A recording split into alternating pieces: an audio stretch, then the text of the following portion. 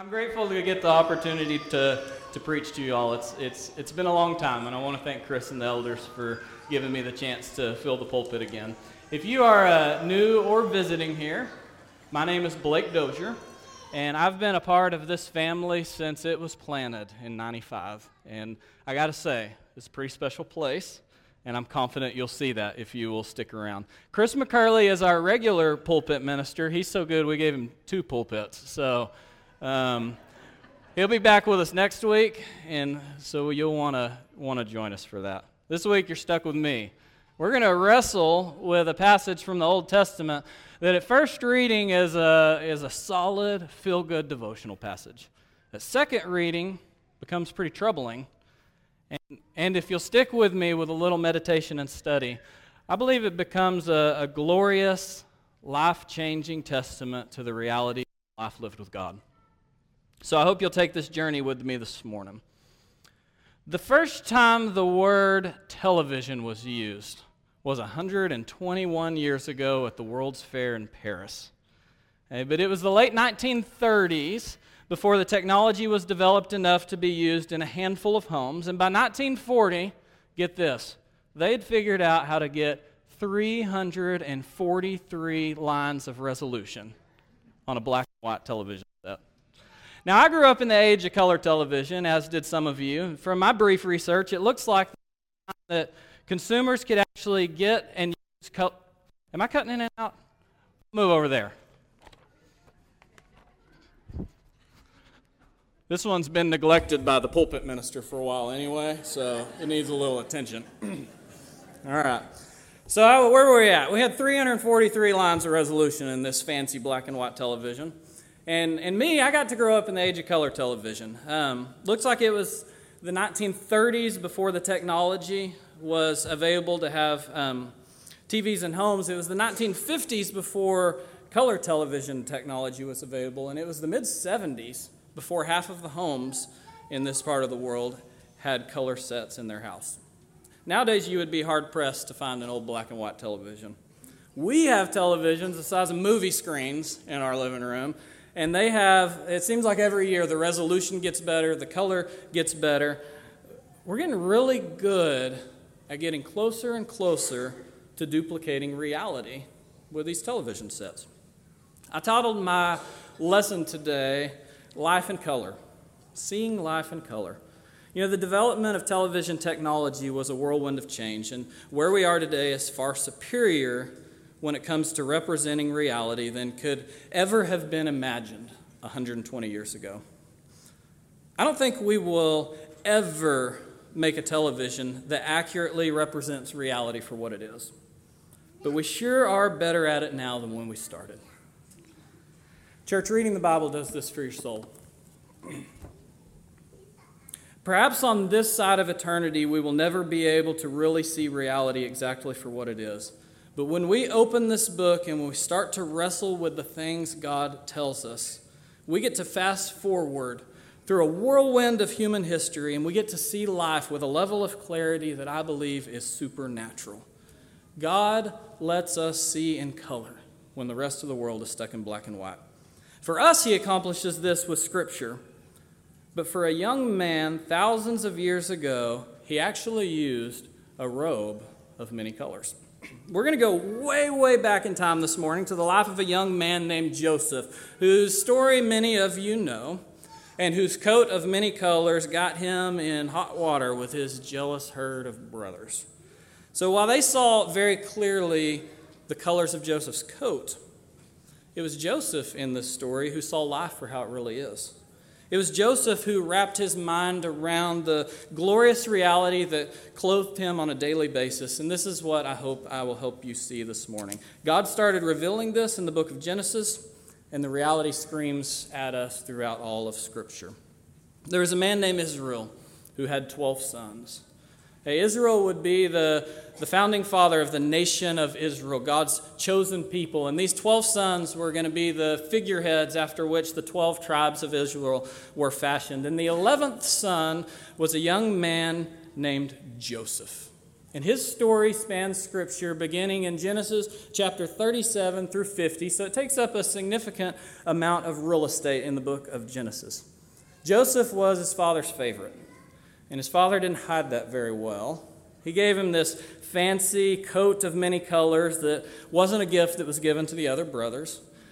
And then, as if to add insult to injury, Joseph started having some dreams that he interpreted as the rest of his family bowing down to him. True as this was, it didn't set well with his brothers, and resentment began to fester, so much so that they concocted a plan to murder Joseph.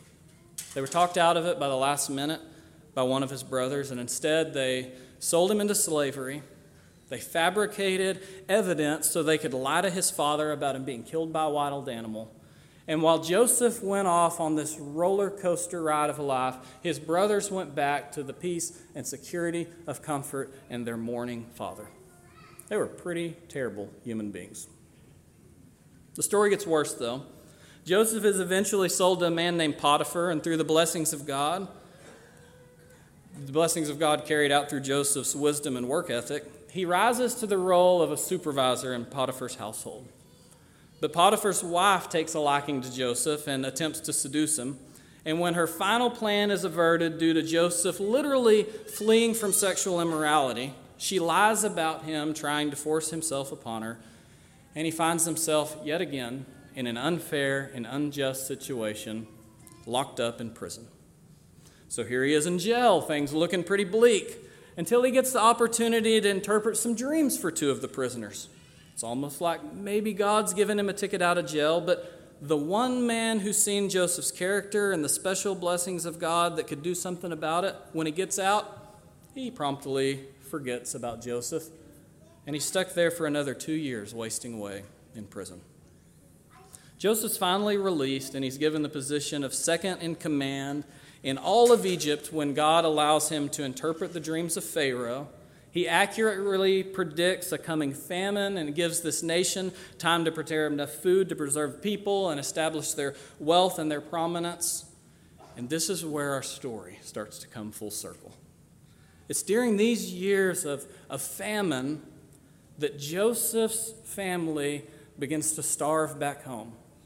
And Israel sends his son to Egypt in search of food, and it appears that everything's going to circle around. And instead of serving justice, Joseph gives them food, and he brings them to Egypt, and he establishes them in this new land with wealth and food security and prominence. It's really a beautiful story of forgiveness. And I retell it this morning because I want to establish an important fact as we start today's discussion. Joseph suffered terribly at the hands of other humans.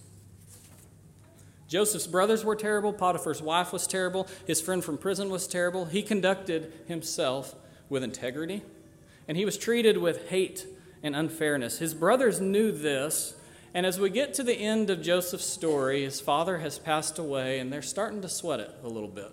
They're thinking, maybe Joseph's going to remember how awful we really were. And that brings us to our key text, Genesis chapter 50. And we're going to read verses 15 through 21. When Joseph's brothers saw that their father was dead, they said, "It may be that Joseph will hate us and pay us back for all the evil that we did to him." So they sent a message to Joseph saying, "Your father gave this command before he died. Say to Joseph, 'Please forgive the transgression of your brothers and their sin because they did evil to you. And now, please forgive the transgression of the servants of the God of your father.'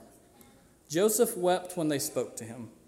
His brothers also came and fell down before him and said, 'Behold, we are your servants.' But Joseph said to them, 'Do not fear, for am I in the place of God? As for you, you meant evil against me, but God meant it for good, to bring it about that many people should be kept alive as they are today. So, do not fear. I will provide for you and your little ones.' Thus he comforted them and spoke kindly to them."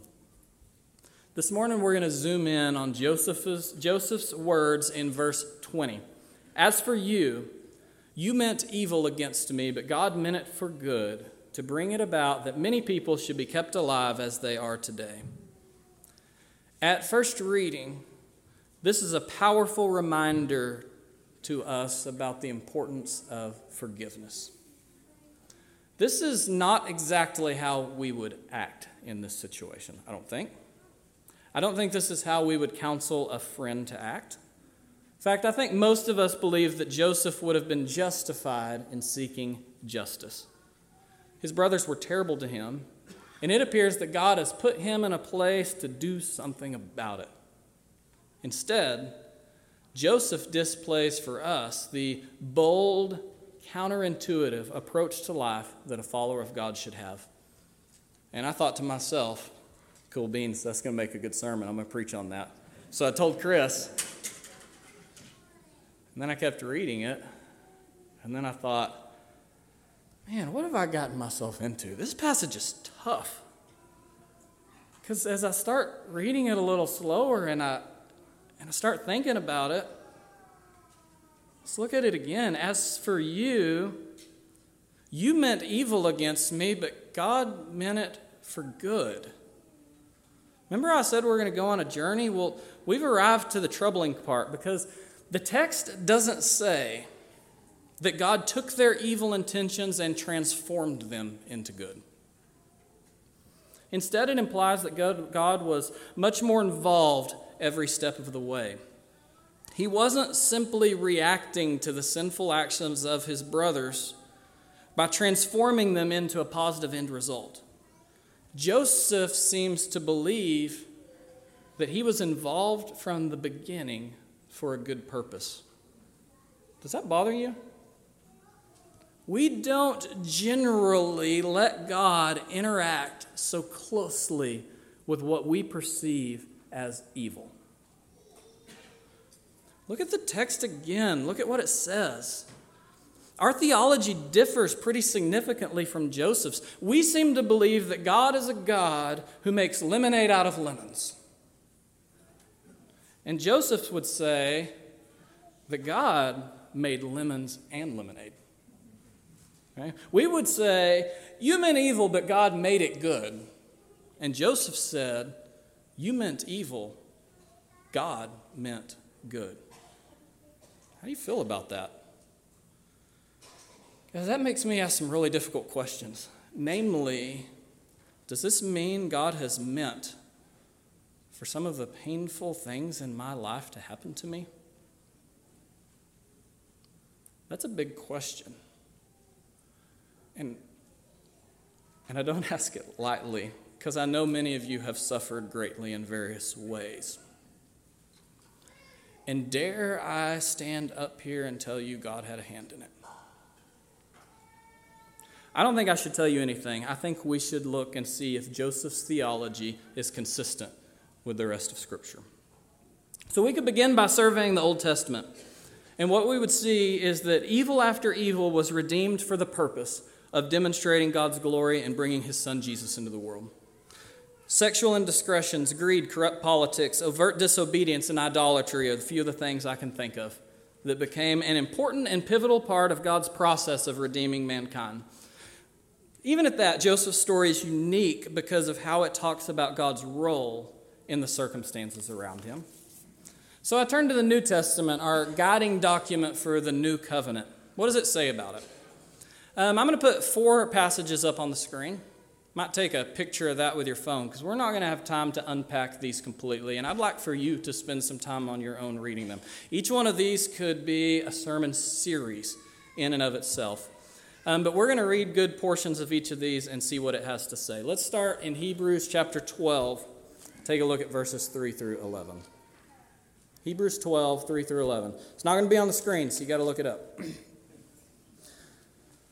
Consider him who endured from sinners such hostility against himself, so that you may not grow weary or faint-hearted. In your struggle against sin, you have not yet resisted to the point of shedding your blood. And have you forgotten the exhortation that addresses you as sons? My son, do not regard lightly the discipline of the Lord, nor be weary when reproved by him. For the Lord disciplines the one he loves and chastises every son whom he receives. It is for discipline that you have to endure. God is treating you as sons. For what son is there whom his father does not discipline? If you are left without discipline in which you have participated, then you are illegitimate children and not sons. Besides this, we have had earthly fathers who disciplined us, and we respected them. Mine was here this morning, and he would tell you he gave me a lot of spankings. And I'm thankful for it. I wouldn't be standing up here if it wasn't for that. Shall we not much more be subject to the Father of spirits and live? For they disciplined us for a short time as it seemed best to them. But he disciplines us for our good, that we may share in his holiness. For the moment, all discipline seems painful rather than pleasant. But later, it yields the peaceful fruit of righteousness to those who have been trained by it. At the beginning of this passage, he puts Jesus up as the example of suffering, as an encouragement for us when we suffer. Why? Because the text says God uses suffering as a training tool for us. He says it is for our good. And while it might seem painful, it has a bigger purpose, so that we may produce the fruit of righteousness and share in his holiness because of his love for us. Let's look at 2 Corinthians chapter 4. See what it has to say. It's one of my favorite passages. We're going to read verse 7, 8, and 9, and then we're going to skip down to 16. But we have this treasure in jars of clay to show that the surpassing power belongs to God and not to us. We are afflicted in every way but not crushed, perplexed but not driven to despair, persecuted but not forsaken, struck down but not destroyed. Verse 16, so we do not lose heart. Though our outer self is wasting away, our inner self is being renewed day by day. For this light, momentary affliction is preparing for us an eternal weight of glory beyond all comparison, as we look not to the things that are seen, but to the things that are unseen. For the things that are seen are transient, but the things that are unseen are eternal. In this passage, we see that something happens in our suffering. Verse 7 says that it shows the power belongs to God and not to us. Suffering exposes our weakness, and it exposes his ability to crush evil and exposes his glory. And again, we see in verse 17, suffering is preparing us for something bigger. This light, momentary affliction is a tool God is using to prepare us for an indescribable, eternal weight of glory. James chapter 1, verse 2 through 4. I like James. He uses super plain language. He says this, count it all joy, my brothers, when you meet trials of various kinds, for you know the testing of your faith produces steadfastness. And let steadfastness have its full effect, that you may be perfect and complete, lacking in nothing. In other words, he says, perfection and completion are not a result of a life lived in comfort. They grow out of the trials that we face with joy. Romans chapter 8. I'm going to end with this passage. We'll read the first couple of verses and then skip down. Starting in verse 18. For I consider that the sufferings of this present time are not worth comparing with the glory that is to be revealed to us. For the creation waits with eager longing for the revealing of the sons of God. For the creation was subjected to futility, not willingly, but because of him who subjected it, in hope that the creation itself will be set free from its bondage to corruption and obtain the freedom of the glory of the children of God. Verse 28. And we know that for those who love God, all things work together for good, for those who are called according to his purpose. This one also has a forward-looking perspective. Paul teaches that the suffering and futility of this present age is intentionally done by God as an act of love in the process of redeeming his people.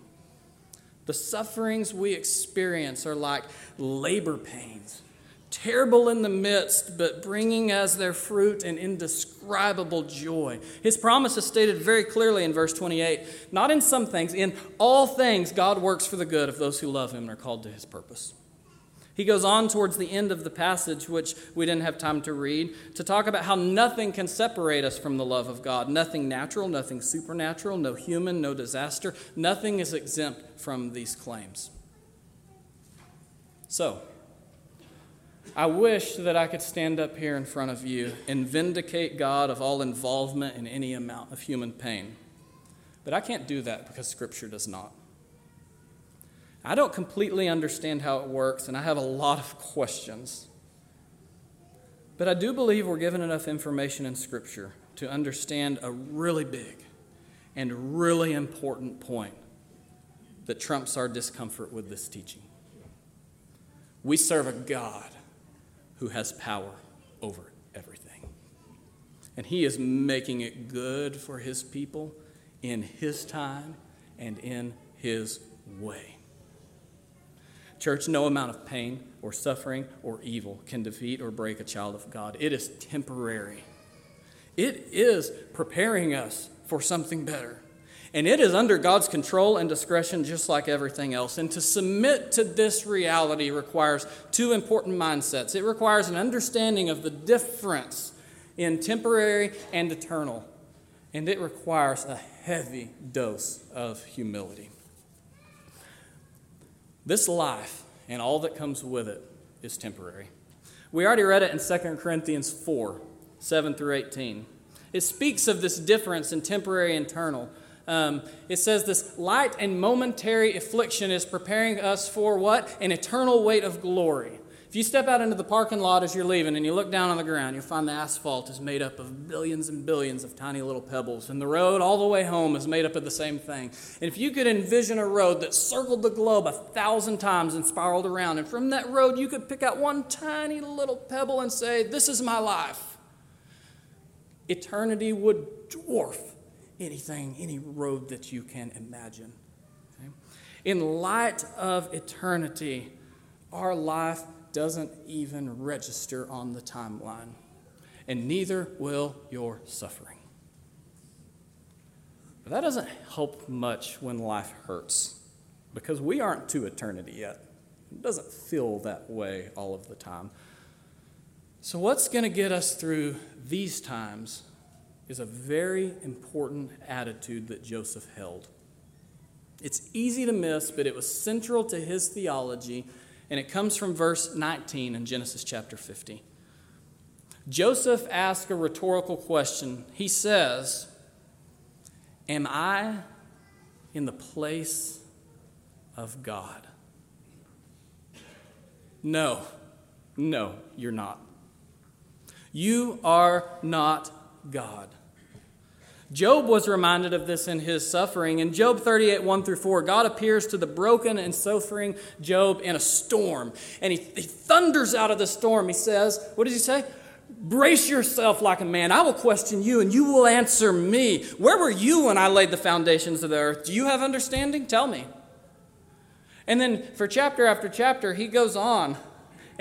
And he goes on this rant, and he makes very clear the difference in being human and being deity. And Job in 42:2 repents, and he responds, God, I know you can do all things, and no purpose of yours can be thwarted.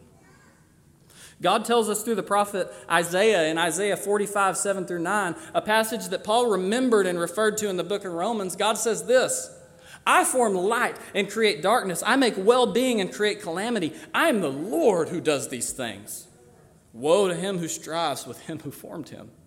A pot among earthen pots. Does the clay say to him who forms it, what are you making? Your work has no handles. Listen to me this morning. You aren't God. You weren't there when he made the earth. You don't understand how it works. You may be made in his image, but you're not like him. You're the created. You're the clay, and he's the potter. We have to tread lightly with these thoughts he has permitted us to hold. Micah 6:8 states it like this. He has told you, O man, what is good.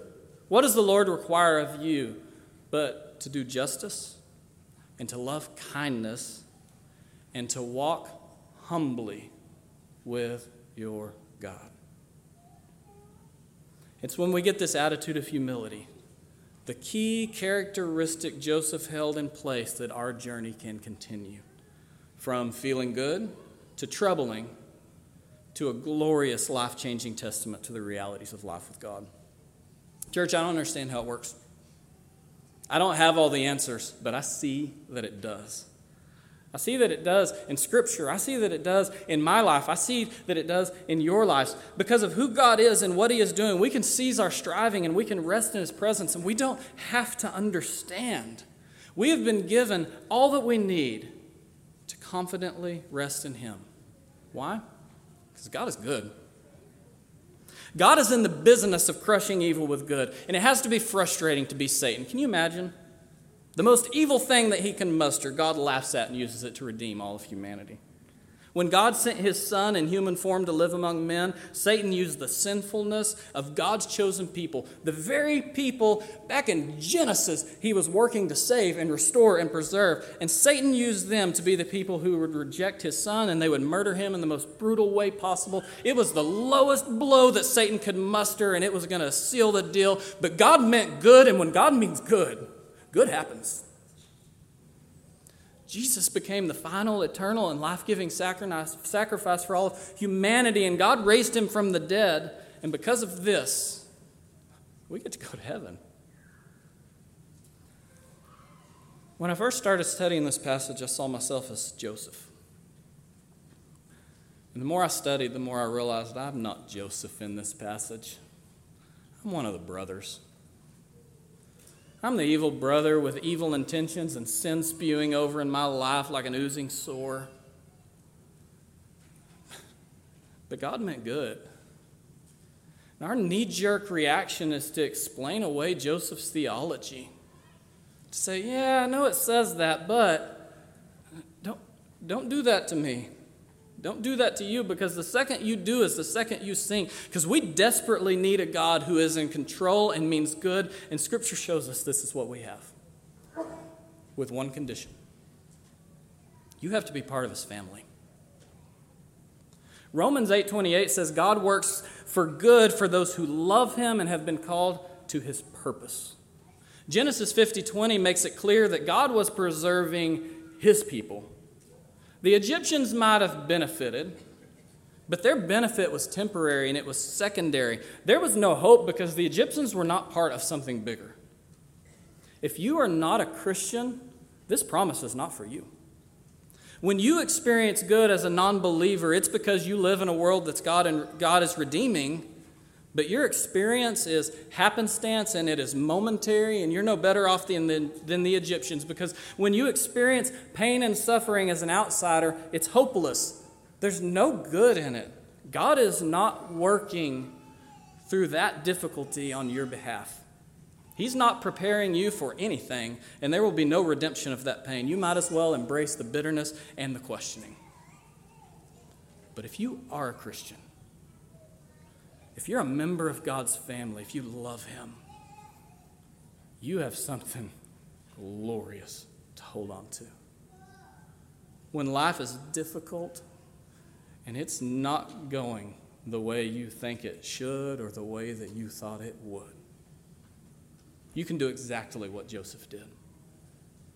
You can name that reality. His brothers meant evil, and he didn't back down from that. Things can be bad, and they can hurt, and you can dislike them, and you can acknowledge that, and you can cry, and you can mourn, and you can wail, and you can be in pain, because none of that is unbiblical. But then you also get to say, am I God?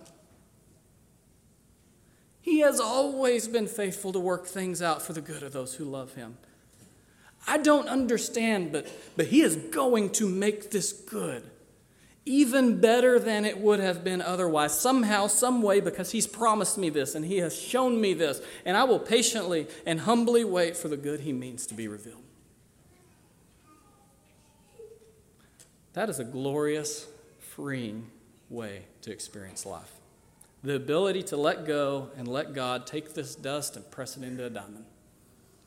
Diamonds are made under intense pressure and heat. And so are holy, obedient children prepared for eternity. When you can see that, I believe you're seeing life in color. There are some things about life that TV cannot and will never duplicate. But with each development of technology, it gets closer. There are things about this life we will never understand as created beings, but each moment spent in God's Word gets us closer. Joseph saw life in color because the world around him saw it in black and white. And God shares this story with us so that we can see it too. God is good, and He means good for His people in all things, even, and might I say, especially in the difficult. I encourage you to start looking for it. You just might be blessed enough to get a glimpse on this side of eternity, and even if you never do, Scripture's clear, you're going to see it on the other side. The invitation is open to all. As we sing this next song, we invite you to come forward. If you need prayers or support, we have hope, but it doesn't make life easy. As a family, we're here for you, and we want to know what you're going through so we can pray for you, so we can encourage you. If you are not a Christian, we would love to study with you. And if you understand the importance of baptism in becoming a Christian, I don't know why you would wait. The waters are ready, and we hope that you will make the leap from hopeless to hopeful. Come forward as we stand and as we sing.